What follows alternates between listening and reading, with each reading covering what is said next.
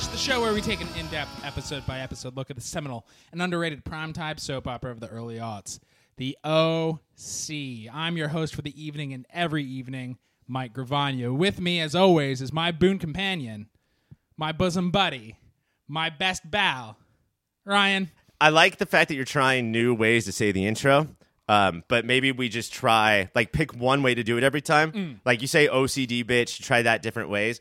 But in this case, you said every single letter or word differently. So you basically talk like a ransom note. And next time, let's just try saying OCD, bitch, all in the same voice and font. It's maybe. a real Harry Holes. You could have saved them, Mr. Policeman. I gave you all the clues. Yep. Harry Holes that detective comic that you wrote? And they turned it into a movie, but stole all my money. What is the movie? The Snowman? Oh, of course. Was Fassbender in that? Yes. Ugh. It's a movie nobody saw, but I definitely have parts of it memorized because how could you not? His name is Harry Holes. And the big, dramatic part of the trailer is a stupid little kid-looking written note with magazines that says, "You could have saved them, Mr. Policeman. I gave you all the clues." I can tell you've seen it because the rap song over the credits that tells the story of the movie, it starts, "His name is Harry Holes," and that's exactly what you just said. His name is Harry Holes. He doesn't have moles. It's weird that I would bring up the fact he's got no moles. Something like that. But I got moles, so everybody does. But not motherfucking Harry Holes. Do you think it's weird that Michael Fassbender is still called Michael Fassbender and not Too Fast, Too Bender? I do think that's weird. That's fucking weird, right? Why wouldn't they call him that? I don't know. We'll call up TMZ. We'll tell him to start it. Mr. TMZ? Yes. You should have changed his name. We gave you all the clues. Or Perez Hilton. Can we call him? Mr. TM Perez. Anybody with a Z in their name is related, right? Yes. Is that racist? That is absolutely racist. I don't think so. Most times racists don't think what they're saying is racist, which is baffling to me. Shit. I'm not a racist. I just think that some races are much less than other races. Do you know what's in the news right now, Ryan? What's that? Cereal is back. Yes. Everybody's eating it up again in the morning. Sure. And that's actually true, though. I know you're talking about the flagship podcast of NPR, but it's also true. I feel like that cereal with a C is also on the upswing. I'm buying stock in both cereal and cereal. Are you going to buy the cereal with little marshmallows shaped like Sarah Koenig? You said marshmallow shits. Yeah, it's marshmallows of shits and marshmallows of Sarah Koenig. But yeah, there's fully a guy screaming racist things and be like, "What? That's not racist." Are you talking about Judge Gall? It might be Judge Gall. Gall. The Gall's on that guy. I think there's another guy, another old white Irish. I didn't know Cleveland was so white and Irish. I really had no idea. I guess that's a commercial for another podcast that's not connected to our podcast network at all. I'm sure episode 5 of Serial will have a commercial for the OCD. Because one of us shows up on trial. In Cleveland. In Cleveland. The worst amusement park is Cleveland. For sure. It's just all your rides are either Cleveland themed, which is the Mistake on the Lake, so that sucks. Or cleavage themed? Or cleavage themes, which I guess is, on paper, is the best, but is gross. Right. It's sweaty in there. Or it's Cleaver themed, both Leave It to the and the giant knife. This bit took some crazy turns, all for the better, I believe. I think so. I think it's going wonderfully so far. So, yeah, would you like to either tell me more about Cleaverland, which is two different Cleavers, or would we like to move on and never speak of this bit again? Tonight on the OC, Ryan's Oliver suspicions increase when Oliver suddenly transfers to Harbor High. Of course he did. But Ryan's attempts to expose Oliver as the person that he truly is gets met with negative approval from everyone. Negative approval? There's probably a word for that. Meanwhile, Summer shows off her new funny boyfriend, Danny. Meanwhile, Sandy and Jimmy prepare to sign the lease papers to build their own seafood restaurant at the Lighthouse, but Jimmy doesn't know if he's ready for this new business venture. Sandy's got a Sandy. All that and more. Next. Ryan, what grouping would you like to talk about? Probably the quickest one, if you want to get one out of the way. Do you want to go strong or lame? Let's go quick. Lame. Okay. So Jimmy and Sandy are hovering in the background. They were sort of the C-plot last week. Right. They're the C-plot this week. Last week was them drinking martinis at the Lighthouse. And doing that thing like... We could start a bar. Two idiots getting super drunk and say, we should do another podcast. Let's make it about the OC. We'll just watch the OC and talk about it. Wow. I'm sorry, I went full... What cartoon was that? The Great Gazoo? Fred, don't tell Wilma I exist. I've never heard you do that. I've only heard you do terrible, terrible voices. Are you upset that I've been holding out? No. What do you want the Yeah, drink what to do if to I say? was real upset about that you've been holding that out for me for a long time? What do you want that voice to say? I want your host voice to move on with the show, you dipshit. I don't want to talk about the show yet. All right, Sandy and Jimmy drinking martinis, saying they can do whatever they want. Now, there's a couple things going on here.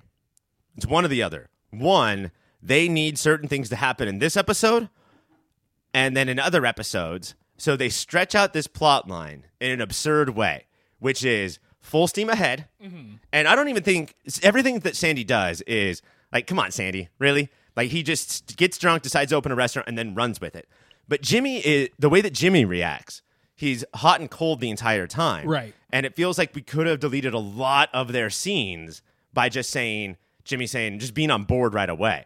It's almost like that C-plots have to have a certain amount of screen time, but they didn't want to move too fast with the plot line, so they just had Jimmy hem and haw the whole time. And this is the most Jimmy being Jimmy because, dude, your life, and Sandy straight up says this, your life is fucking falling apart. Yeah. Your life is worse than Jimmy Cooper. Oh, shit. I should not say that phrase to you. I thought I was talking to a different neighbor. Can you just work with me here? Yeah, this is Jimmy's Got a Jimmy, and I think that's why he has to hem and haw. Any other character would dive in right away. That's not how Jimmy Jimmy's. Or just say no and move on with their lives. Well, yeah, especially Sandy is so Sandy about it, and he's just like, order up some martinis and meatloaf because we got a restaurant. And Jimmy's just like, it's too fast. I guess it's just too fast. I will say your Great Kazoo voice is closer to their voices than any of those bullshits. But my specific, like, so this whole arc is more Jimmy's Got a Jimmy than ever before. But my specific quote is when he's on board again, when like Sandy's wooed him over, he's talking about Judge Judy, and he says he likes her because she's tough but fair. Fucking only Jimmy likes Judge Judy. And that Jimmy reveals he's alienated several waitresses who've worked at the lighthouse. That's fucking Jimmy Cooper. Yes, that is Jimmy Cooper. And it's not because I'm going to assume that the waitresses were not investing with Jimmy and he embezzled their money. No. I'm going to say he slapped him on the butt. And he goes, look, my wife doesn't care. Jimmy, we all care.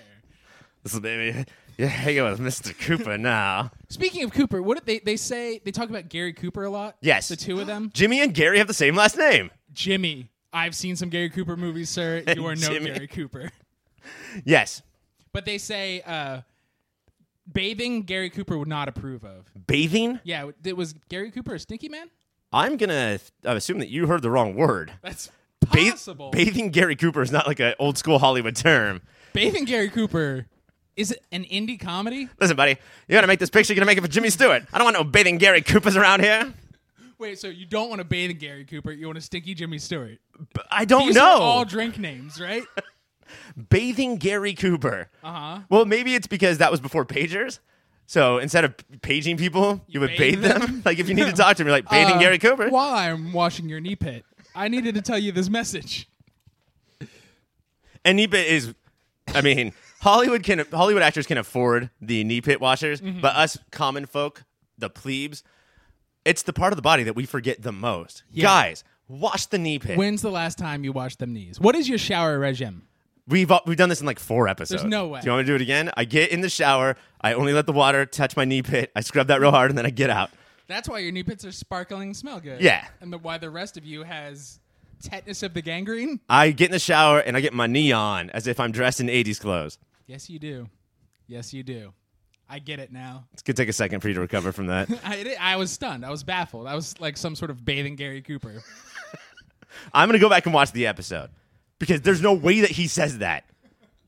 Look, I have fat thumbs and take notes while I'm doing other things. Here's an actual question with actual words from the show.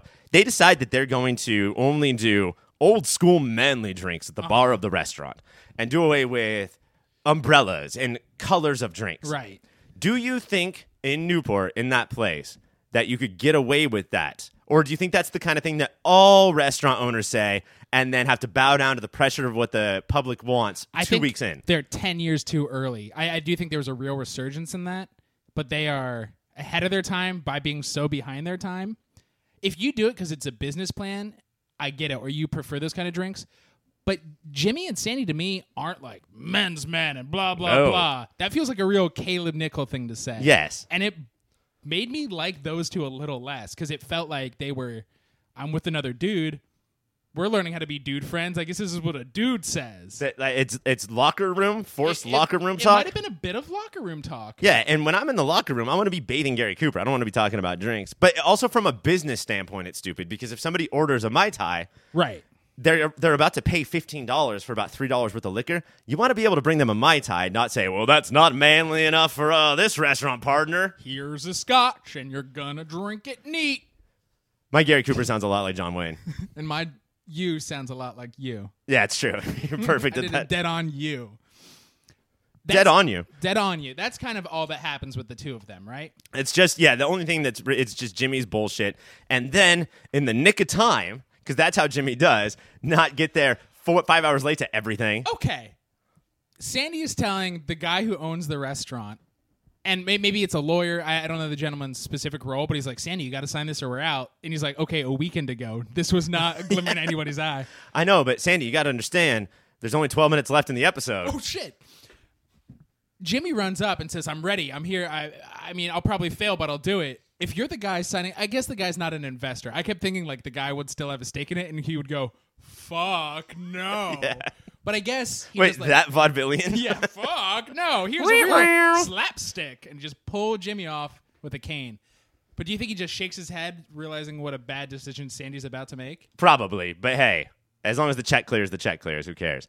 The check always clears. I do have one last question about this plotline. If Mr. Cohen is Sandy, shouldn't he be the one that's bathing?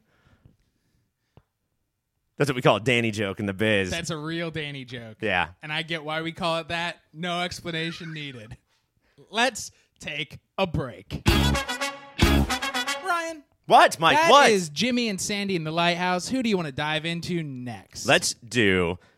I mean, there's two big ones, but we got to save Oliver for later. So let's do introduction. Should we introduce Danny? To your single favorite comedian of all time, the one, the only, Danny. Danny boy. Oh, Danny boy. Now, Mike, how many Dannys, before we get into what a Danny is, how many Dannys have you known in your life?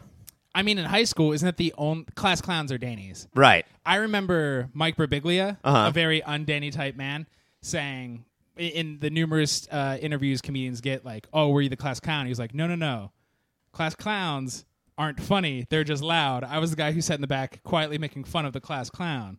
If you know anyone who didn't just love Jim Carrey, but only talked like Jim Carrey, if you know anyone who constantly still does Borat and Austin Powers impressions, if you know anybody who gets excited by, and Seth uses this knowledge to his power, gets excited when Jay Leno is interviewing Sean William Scott, you might have a Danny on your hands. That is such a time-specific and cruel personal attack to watch him get that excited about that interview. In his later years, his later oeuvre, I have become a Sean William Scott fan. Role models. Lethal Weapon. Lethal Weapon, of course. TV show. But... American Bandcamp. Sure. I was not a pie person. I was a band. If it doesn't go straight to DVD, I don't want to see it. Let me only see it in a Blockbuster and never in a theater. And that's crazy that you would go to a Blockbuster and say, can you play this? And sit and watch it at a Blockbuster. Well, you know they got their things up there. Yeah. They're sick of the trivia. And every time you watch it, you're like, oh, here's the Sean William Scott guy. Which fucking new Point me to your Sean William Scott selection, please. In all fairness, I probably should have built that shelf for him. Now he knows where to go.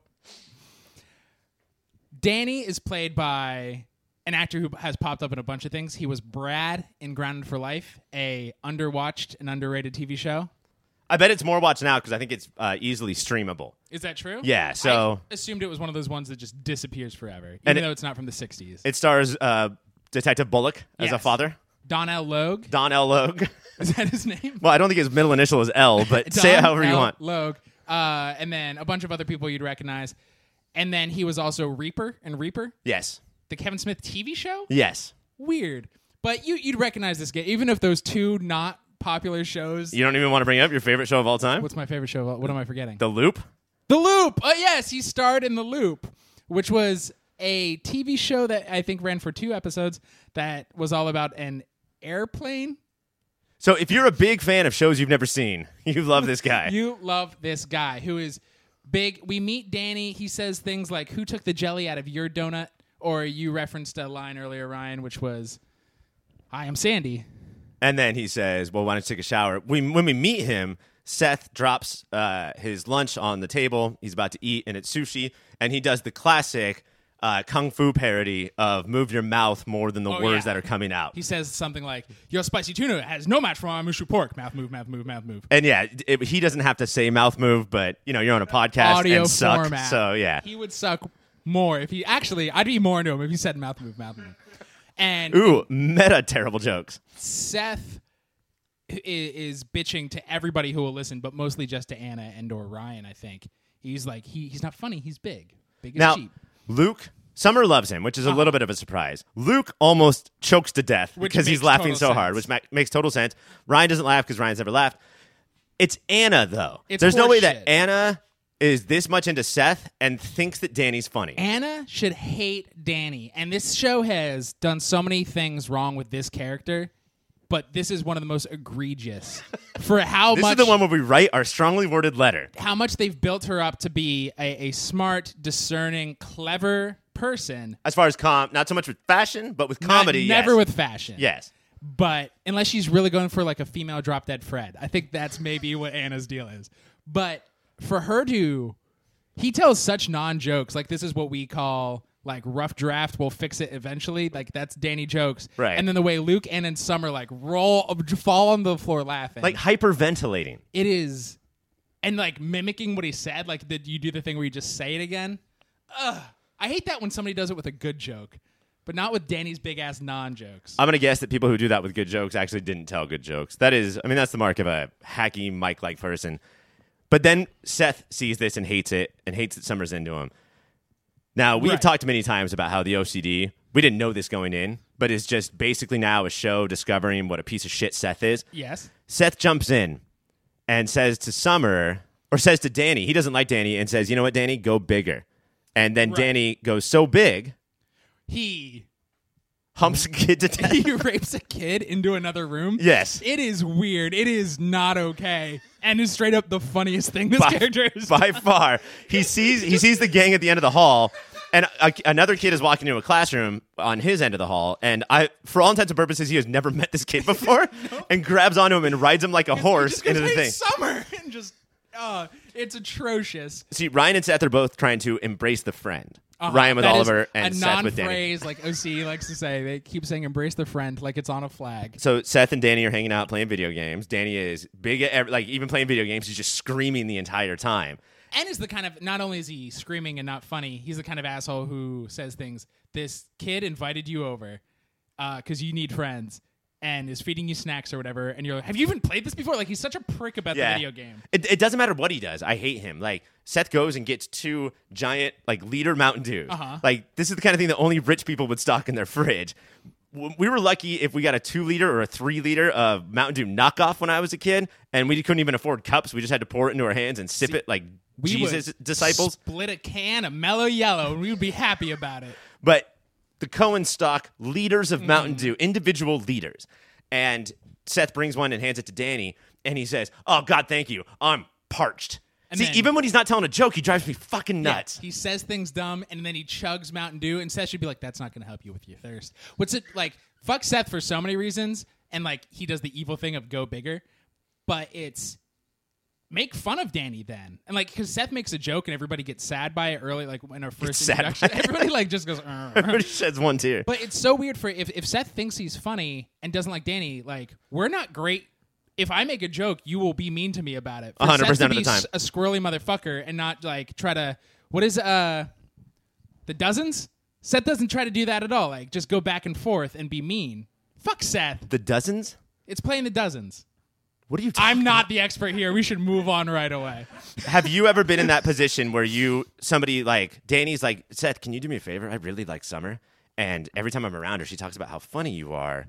Can you like be less funny? And now Seth is in a position. That's the saddest thing in the world. And he abuses it. He says, oh, go bigger, knowing that it will ruin the relationship. Have you ever like noticed that you're in that situation and then like took advantage of it like that? Super villain? Yes. I do not think so. But here's the crazy thing. OC's a TV show, which means you learn lessons, villains get their comeuppance.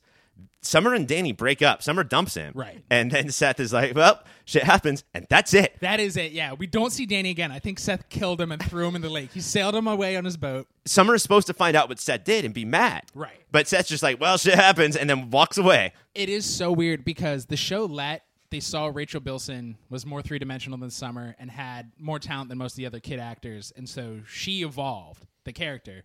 But they went, nope, Seth's one of our protagonists, and even though he only does conniving evil things, the show does not let him become a villain. The first time I saw this episode, and I think this is what the episode wanted us to do, was just watching it think that Danny's so bad, Danny's so awful, that he deserves everything he gets.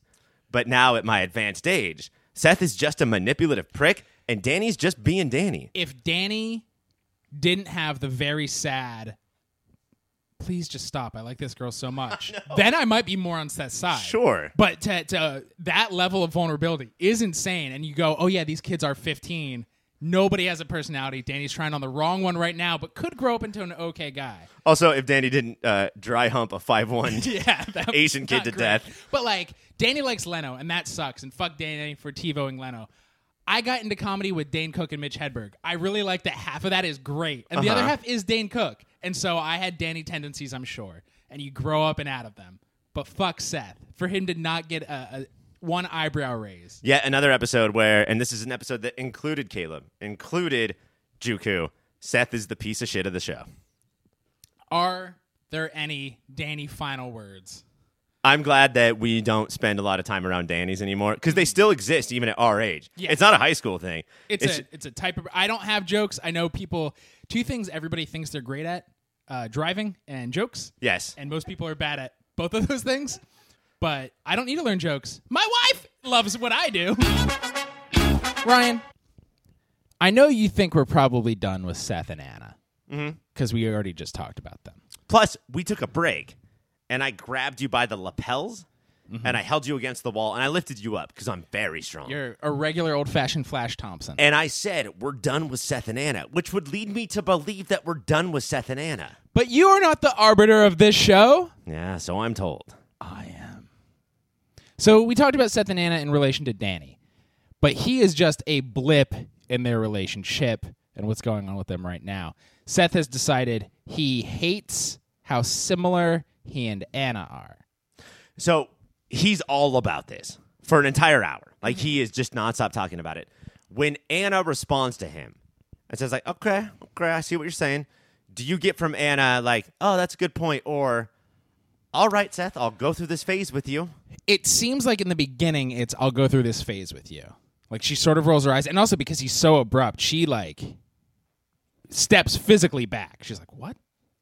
And then... Wait, so you're saying that Seth awkwardly, not smoothly stumbled into a giant conversation that Anna just now has to have? Mm-hmm. And then, throughout the episode, she seems full buy-in. But she does seem like it's a game. Because he's like, I'm going to get custard. And she's like, well, then I guess I'll get a chocolate chip cookie. Like... It does to her seem like, isn't this a fun thing you should do in couples and explore? Less like he's concerned about it, but more whiny. He's not concerned about the relationship. He's trying to find a problem with it. Is this sort of like what girls have to do in relationships, high school or not, of just like, I have no idea what he's upset about or why, but I'll just roll my eyes till he's over it? Maybe. Because it's bullshit, and I don't care, and I know that he doesn't care, but here we go. And because they're high school, she doesn't go, what the fuck is this about? She just goes, okay, and goes. Where I would hope in a more mature relationship, the partner would just say, what? Explain yourself. But, I mean, it's hilarious that they're in the same color T-shirt and same color track jacket. That is very funny. But for him to be like, we can't read comic books together. And she was like, I got tickets to Bright Eyes. And he went, do we even like them? Mother... Do you know what the two of you never do? Is go to see fucking Bright Eyes. Also, you're going to put some dumb thing that you cared about just today, but probably not next week, in front of going to see Bright Eyes. Something that, as a non-Bright Eyes fan, I would not pass on. I would go see, what's his name? Good show. Connor David Obrest. Thewlis. What's his name? Connor David Obrest. Thewlis. I think it's David Thewlis. It's David Thewlis. I would go see them, right? Like, he puts on a fucking stomping show. It's such a 1,000 instruments he plays. Stomp, like trash cans. Sometimes, yeah. Oh yeah, he does the full one-man stomp. Have I told my Bright Eyes story on this show? Yeah, you went to see Stomp, and that was the one group with the blue dudes. They were all blue. Yeah, and then all the marshmallows in the mouth, and then just you could tell they used to be in band because trumpets would come out and just blocks. Is Stomp the one thing with the blue guys who work at a big grill in an Asian restaurant and flip food into your mouth? And they I've been the to little that volcano. show. Have I told my Bright Eyes story? Oh, you still want to go with it? No, you have not. Tell it. I got into Bright Eyes because a girl in my English class who had a crush on, who I talked to very rarely, had like the notebooks and it had it all over. And I had a lot of music magazines, and so I'd heard the name, and we started talking about it. I was like, oh yeah, they're awesome. I got one of their albums. I was like, this is legit good. Bought a ticket, 2 tickets. Happened to be on Valentine's Day. I went, hey, a friend bailed out, and she went, oh no, thank you. And so I went to Bright Eyes with a friend. They are legitimately one of my longest running favorite bands, but it played out so funnily and so dumb. Did I tell you my Bright Eye story? Please. I'm not going to lie like you just did and make up some terrible story. I never listened to Bright Eyes, and I did not like them. I did not think combo. they were good. Somebody gave me my first Bright Eyes album was a Connor Oberst album. Okay. And I listened to it, and I thought it was spectacular. Like, I loved it, and then realized I didn't know at that time that I hated Bright Eyes despite never listening to them. Right. I just do that with bands. I just look at the people who are recommending them and Me. say, no, I hate them. I know you. I know what you're about. I'm out. Bands are a lot like food. Like, I'll just look at an eggplant and say, oh, I don't. That's Nope. disgusting, as opposed to actually listening to them. You know, eggplants aren't actually dicks. Wait, That's not cooked dick. no, but emojis, though. Emojis might be code. I don't know what Bright Eyes is code for, but yeah, you got to start seeing the reality. Based on emojis, the first time I had sex was I took an eggplant, spit on a peach, and threw it at the wall. Sex is gross. Sex is weird, dude. So that's where Seth and Anna are emotionally for, I think, a couple of episodes. This is going to last. This is the start. It's because Ryan and Marissa fight all the time. Instead of Seth being like, here, you shouldn't do that, he went, what's wrong with me? Because Seth is deeply insecure. Getting back into drilling into Anna's head and trying to figure out what she's thinking, do you think that she met Seth and was like, yes, and then slowly found out like we did on our 6th rewatch of the OC, oh, fuck? Or do you think that Anna saw what we're seeing now and said, I can work with this, and then found out I cannot work with this? No, because I do Because think just so you know, Seth and Anna do break up. Seth has peeled away and gotten grosser throughout this first season. I do think in the first couple episodes, his selfishness could be seen as funny. Like, well, he's a nerd, but he hides it by doing this. And then the more you get to know him, you're like, oh no, you are a piece of shit. More than being a nerd who's picked on, you are a rich white boy who thinks the world owes you things. Sandy has his faults, although we do not like to talk about them on the show. And Kirsten, even less so. Ryan has his faults, and Summer has her faults, and Marissa has her faults. But they're all good people. Is Seth certifiable? Like, is Seth... Yeah, even is in Seth his... broken? Even when he attempts to be good, he undercuts it normally a sentence later. There are moments of real sincerity, normally only with Ryan. That's the only person he like treats like a person. And then he undercuts it immediately. There's a conversation in this episode, and this has happened before in other episodes, where Ryan is opening up. And Seth made that happen. And that's a boon for, like, that's a really good Right. quality of Seth. Ryan is now talking about his feelings, which has never happened in Ryan's life. But still, you can see Seth waiting for Ryan to be quiet to the point where they're always confused about what the topic is. Right. Because Seth won't stop and listen to Ryan. They're just back and forth, me. And with the Seth and Ryan stuff is he never believes Ryan about Oliver. This is the at no point, this dude who you say is your brother and you're his best friend, you barely know this Oliver, but he's another rich kid who lets you go to concerts. So when Ryan's like, here's an issue I have Oliver, Seth just goes, nah, you're crazy. All right, Mike, I typically think that you are not just the most wonderful host of all time, but definitely the most wonderful host of the OC, but OCD. But that was the perfect segue. Seth doesn't believe Ryan about the whole Oliver thing. And he should. But should he?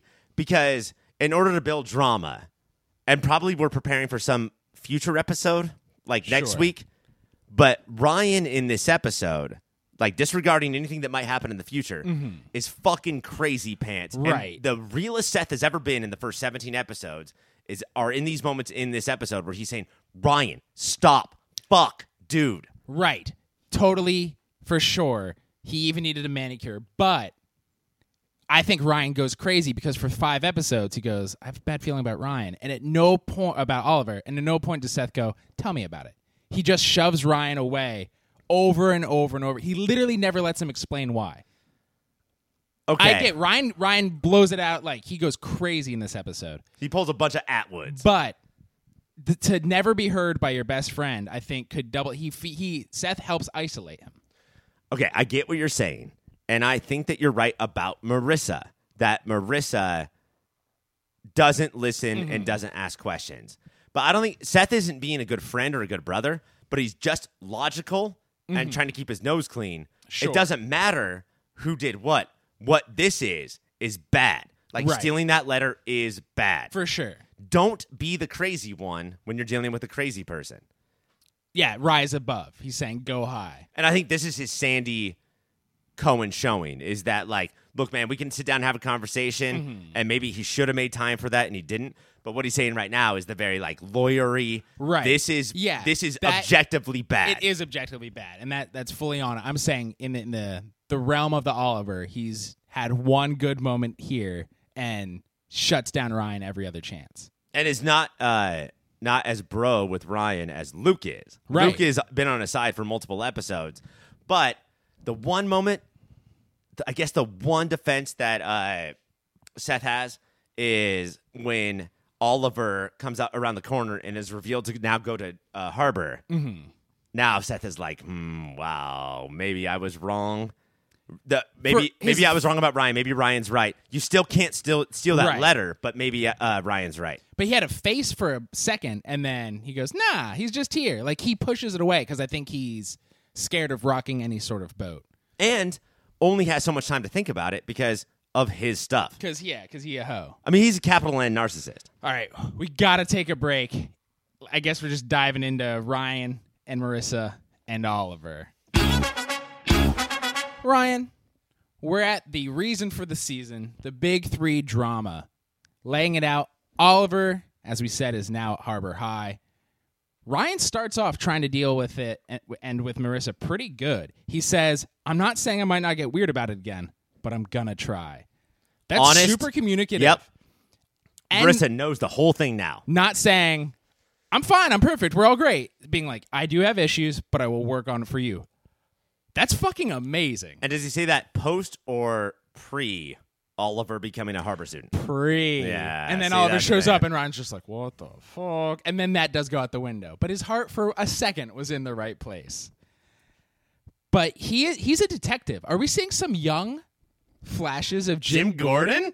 Maybe. Because Oliver says there was an incident, and everyone just like shrugs it off, goes, incidents. And Ryan's just like, what kind of incident? And everybody looks at Ryan like he's a monster. But obviously he's being Jim Gordon. Like, this is the training. But also, you have to know fucked up people to know fucked up people. Uh-huh. And everyone else on the show has always been, like, filled with these fake people who are like, everybody's nice, even if it's ingenuine. And Ryan has been through some shit. He has, the amount of mom's boyfriends alone has taught him everything he needs to know about psychology for the rest of his life. And so you can just tell when somebody says something in a certain way. And that's how Oliver can manipulate him, is because Oliver knows Ryan's not from this world, and he can do the nice on paper. Yes. If Luke was still going out with Marissa, Oliver would have a harder time, even though Luke is a big dumbass. But knows that people trust Ryan? Ish. Not really. He's from Chino. He's a bad boy. And now Oliver can do whatever he wants. I will go back to the Palm Springs episode where Oliver says, hey, man, we should be friends. And even though I'm a super douchebag, and Ryan's like, yeah, it's cool. Just next time you want to hook up with my girlfriend, let me know so I'll stay at home. And then Oliver throws dishes and starts slapping his head. And Marissa runs down. And the first thing she says is, what did you do to Ryan? Right. Everyone blames Ryan. Right away. And here he does go crazy. He does break into high school in the middle of the night. He does steal the letter, Natalie's letter. And that's the big reveal. He's not in love with Marissa. It's to Natalie. And this episode does something amazing, which is have Dr. Kim, who I can't believe how much I'm relating to as I get older and watch the show. Dr. Kim is the best.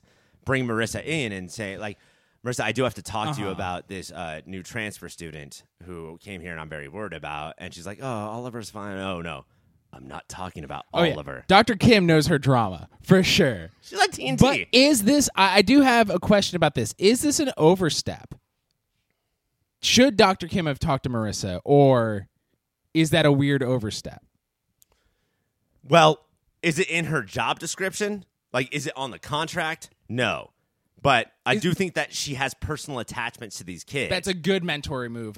So I think I do, if we're telling real life stories again, possibly same year, definitely same high school, because I only went to one high school. I had a teacher who I eventually dropped out of, who I had 3 years in a row, was not dating a girl the first year, but we were friends, and the teacher knew I was into her because teachers are smart. Dated the girl the second year I was in this teacher's class, and then we broke up.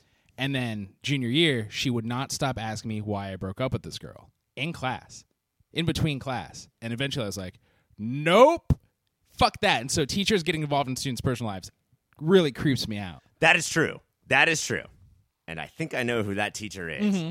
But Dr. Kim is not gossipy. Right. Dr. Kim is concerned because Marissa's boyfriend, current boyfriend, not future boyfriend, is breaking into the school and stealing files, and that is objectively bad. Like, right. We know why Ryan did it. We're on Ryan's side, and we will be eventually vindicated. But right now, that just looks like shit. And Sandy and Kirsten start out on Ryan's side because they're like, we believe you, but you're a fucking idiot for trying to handle this alone. And it's how everybody handles Ryan is very interesting because eventually everybody will get pushed away by the end of this episode. Mm-hmm. But the isolation so if Dr. Kim has a flair for dramatic, the person who wins the drama award, which is not a thing we do here because that'd be hard to give because they're all very dramatic. Mm-hmm. Oliver, one of my favorite moments of the season, the series so far. Television history is Oliver glaring at Ryan playing pool, and then they're talking, and he's like, did you think I came here because of Marissa, because I'm in love with her? And Ryan's like, yeah, it's crazy. Oliver's, Oh, my God. All right, so what we had... Oh, it's so good. What we had last week, or maybe 2 weeks ago, was Oliver taking a picture of Ryan and Marissa and putting it behind a frame. Uh-huh. Ooh, he's the villain. That's so scary. And way too much, and I thought it would be cooler if the OC played it slower, and we weren't sure if Ryan was right or if Oliver was right. But Oliver, not saying, haha, idiot, but... whew.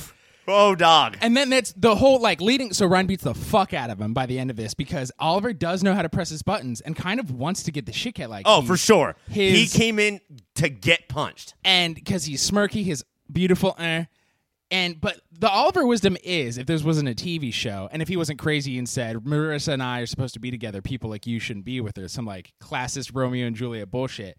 But he says, don't blow your whole life over some chick you're not going to care about in 10 years. That's very true. Don't blow your whole life over for a high school significant other. Yeah, I mean, Oliver sucks. He's an asshole. But that is true. Sandy has already told him, we might lose you. Don't do anything. Yeah. And that there was a flash of, because I do think Oliver wanted to get hit, but he seems sincere. I think he wants to, as little way, he wants Marissa, he wants Ryan gone, but as easily as possible. Okay, so here's the thing. Oliver is right. Very few high school relationships turn into long-lasting marriages, lifetime marriages. But remember that you are 16 at this time, and this is the biggest moment of your life so far. Right. You have never known drama in your life more than your feelings towards this person. For sure. So if somebody were to tell you, that's actually not a big deal at all, but it's your biggest deal ever, you're going to freak the fuck out. Every parent to their kid dating somebody. How can they not remember what it was like for them to be in high school? Why are all parents the worst? Parents suck. God damn it. Ryan, they just don't understand. Earlier in the show, we were talking about, have you ever had a heart-to-heart, realized what was going on, and taken advantage of it? Made it work for you. Have you ever, I already know the answer to that, I hope it's no, gone in to a conversation knowing all I want is for this person to punch me in the face so everything will work out perfectly for me, because that's exactly what Oliver does. Oh, shit. Did I think too far in the distance? I have a rule, especially when I was younger. Now, the rule is just never fight, is never throw the first punch. Uh-huh. But I knew how to be a pop-off to the point where say enough to get to somebody to hit me. And you never remember the fact that the lightest punch and you're knocked out on the ground. Yeah. You're always like, throw the first punch. Throw. But never in a Salieri, orchestral, like manipulating the whole thing. Like definitely just like dumb friend bullshit. My go-to line in life, like my go-to movie or TV line, is Jimmy McNulty's "What did I do?" I use it all the time, even though I know perfectly what I did. And Oliver's look up at Marissa, like, "I can't believe I was punched," was Jimmy McNulty, "What did I do?" And then we cut back to Ryan saying, "Oh my God, I know what I did. I fell right into his trap. I did everything perfectly. I'm essentially Batman and Jim Gordon all rolled into one. I am defending her honor and I'm doing the right thing. And I got manipulated the shit out of me." Because then everybody, even though they're all looking at Oliver, do not see his bloody Joker-esque smirk at Jim Gordon. If Oliver was 6'4", and a black belt in ninjutsu, still would have taken that punch and fallen to the ground. Oh, for sure. But I bet he did not expect Ryan to go as ham as Ryan went. That was went hardcore. Scurry. And then flair for the dramatic. The next day, nobody really knows what happened yet, I guess. They're like, "Oh, is Marissa coming?" And this is how he lets the Coen family know they broke up. He goes, "Marissa isn't picking me up." And then waves his hair and walks off. They're all drama. I would be interested, and we're not very Atwood-esque, me and you, right? Like, we don't really react that same way. Like, violently? Violently or letter-stealily. But no. I would like to know if we were in that situation, what we would do. We think that we're confident enough and cool enough to be like, letter-stealing is wrong and punching is wrong. Right. And now Ryan is just wrong. He's just wrong. Even though Oliver went, and I quote, But, like, would we have handled it differently, and how? If in high school, punching, no. I don't think I'm a punching guy. I do think I used to be more manipulative in my younger days. I'm a punchy guy when there's, like, a big bowl and a ladle. Let's get my punch on. I do think that the letter, if I'd seen that happen, I could see stealing the letter, but I'm smarter than Ryan. I would have gone to the bathroom, read it, and then put it back in. Get better at being an idiot, asshole. But the punching, definitely not. No. See, I think I would have left the letter alone. Well, that's why we're the perfect team. But then thrown the punch. But the problem is that I've only seen punches thrown in movies. I've never thrown a punch or had a punch thrown on me. So it would have been that perfect miss. Wrist hits the face. Oh, yeah, you would have snapped your wrist. Shattered my hand. He barely notices.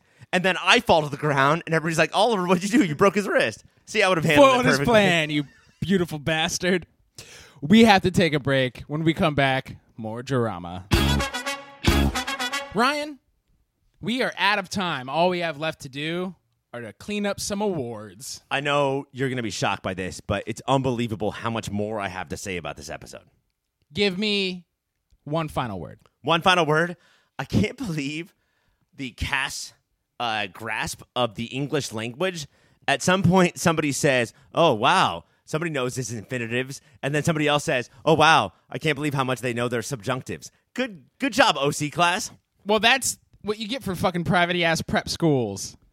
That's what happens. That's where all the money goes. That's where the money goes. How much a year? $1 bajillion. $1 bajillion? 10,000. 10,000 a year? Yeah. I don't know. My guess. I'd pay zero, so. That's smart.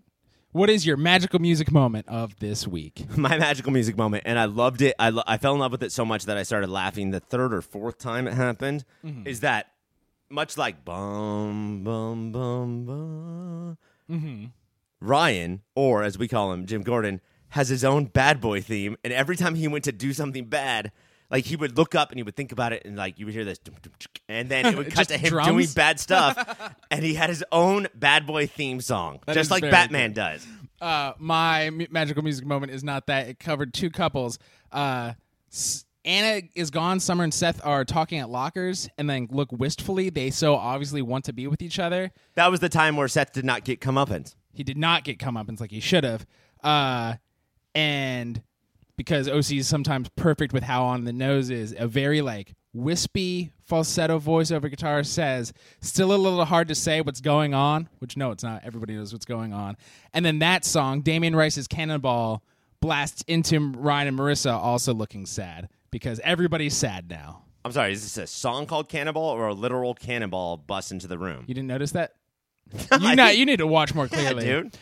The song is called Cannonball by one Damien Rice. Okay. And then, so the song Cannonball played over a literal cannonball flying through the room. Yes. That's why it's on the nose. On the nose? And that's why everybody looked sad. I would have looked terrified, but they all looked sad. But you'd be like, pirates! Cannonball's back. Ryan, what is your sandied wisdom? I got a tie. Do you only have one? Do you want to go? Because I can't decide. Yeah, Brain I'll go see if I burn one of yours. Okay. We could have talked about this. It was for the Danny. It's one of the Sandy has real wisdom, I'm sure in this, but my favorite Sandy wisdom after he meets Danny, he turns to Seth and goes, "Whoa, that kid is not funny. Get some funnier friends." When Sandy is around teenagers that are not from his balls, he's a nerd. He's a dad. Yeah. But when it's just Sandy and Seth, and I think we might talk about this next week, he is such an insightful person about human beings. And he pulls Seth aside, and he thinks Seth is maybe not like a riot, but a 16-year-old funny guy. He's definitely funny for a 16-year-old. And he's like, whoa. He's not funny. But he does say, it's the white people, right? Like, yeah. Gentiles. Goys. Gentiles is what they call it. They can't be funny. You know, like, I love your mom, and Seth loves Ryan, but they're Gentiles. They're not funny. The other one is, and this is like real dad wisdom, is both Sandy and Kirsten are heartbroken to think that Ryan might be kicked out of yet another house. And I love Sandy's, like, he's trying to be cool. He's trying to, like, be smart and advocacy, but he can't help but say, oh, when we're through with you, you'd wish you were kicked out of this house. That's so dad and probably so true. And probably the kind of dad Ryan ever got is tough but not beating the fucking shit out of you on Christmas morning. Yeah, because all of Ryan's other dads, which are just mom's boyfriends, were like, I don't care. Beer? Can you give me a beer? Do you have a beer? Give my face to your fist. I'm going to attack you with my own face. What a weird Christmas present. Psychological warfare. Ryan, do you have Comic Couture? Or what's it called? Orange County Couture. Now, I didn't do this. Did you do this? I didn't do it. No, I haven't. I haven't asked you yet. This was a thing for a long time. I think it's a little Braffian, but definitely Orange Countyan. Did you do the thing where you wore a collared shirt under a sweater and yet did not tuck in the collared shirt? Faux show. You did. I feel normally like you did. Saved it for like Christmases. Argyle sweater, collared shirt underneath. But did not tuck it in. Did not tuck. That's how you knew it was cool. And I never got, because mine would like balloon up like a dress, and I was like, no, I want it to be like slit. I didn't get that you shouldn't get giant shirts then. Get small shirts if you're going to do that. I love the mentality behind this. To me, it reminds me of trimming your beard so it looks like you have a 5 o'clock shadow, like forcing your manliness. Well, it's bedhead, right? Look, I'm not that guy who tucks in his shirt. So what I'm gonna do is I'm gonna leave it untucked and then put a sweater over it. Now everyone knows I'm the king of the party. King of the party. What's your comic connection? None. Yeah. There's none, which is surprising. My comic connection is Mitch Hedberg. Connect to him. Listen to it. Yeah. Yeah. Miss him. We do not need to bring ink and paper into this, etc. And that's it. I think that's all the awards, unless you got any other outstandings. That's it. All right. That's the show. You want to do a speed round? Let's do a speed round. Go. YourPopFilter.com is the only website that you can go to get every single article and podcast that me and Mike are responsible for. We are the kings. Greg and Taylor are our plebeians who do our bidding, make them do more work. More work like being on the Superhero Hour, the podcast where we rate, review, and watch every single TV show based on comic books. That's our Friday show. Our Monday show is Movie of the Year, where we are deciding what is the best movie of every single year that has ever existed. Right now we're doing 2004. Tune in to see what it is, because it's not what you think, but it is what you know. Monthly Tuesday show, the first Tuesday of every month, is Taylor Talking Taylor, where Taylor talks about Taylors of note. Our Wednesday show, and it's every other Wednesday, is Writer's Block. My good friend Mike will sit down with a published writer. Hey, unpublished writers, settle down. You can't be on the show yet. And he will hack into their brain and figure out what makes them tick. Please subscribe, rate, and review all those to those shows wherever you get your podcasts. What's our Thursday show? What is our Thursday? It's this motherfucking show, the OCD. You D?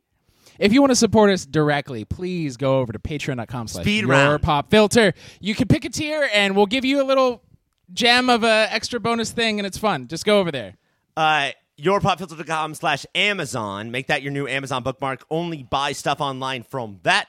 And when you do, it helps us out a lot. YourPopFilter.com/Amazon. Hit us up on Twitter at YourPopFilter.com. Give us a little email, contact@YourPopFilter.com. And if you want us to hear your voice... YouTube. Speed round, asshole. I saw that coming. Search for Your Pop Filter on YouTube, and you will see video versions of our podcast. They are delightful and wonderful and crazy, and they are the apple fritters of the internet. Do you not like apple fritters? That is true, but what I actually said is if you want us to hear your voice, call 1-562 Dr. DJ Pop. That is a robot associate. What do you think about Oliver and Danny? Are you pro both of them? Speed We round. want to get to know you. One of his hands is a... Spatula. One of his hands is a... George Foreman grill? Let Ryan know he sucks with your variant voice. 1-562 DRDJ POP. Thank you to the Holophonics for that sweet theme music. That's the show. Ryan, you know how we end. Check, bitch. Stay gay. Stay gay. California, California, here we go. California, California, here we go. California, California, here we go.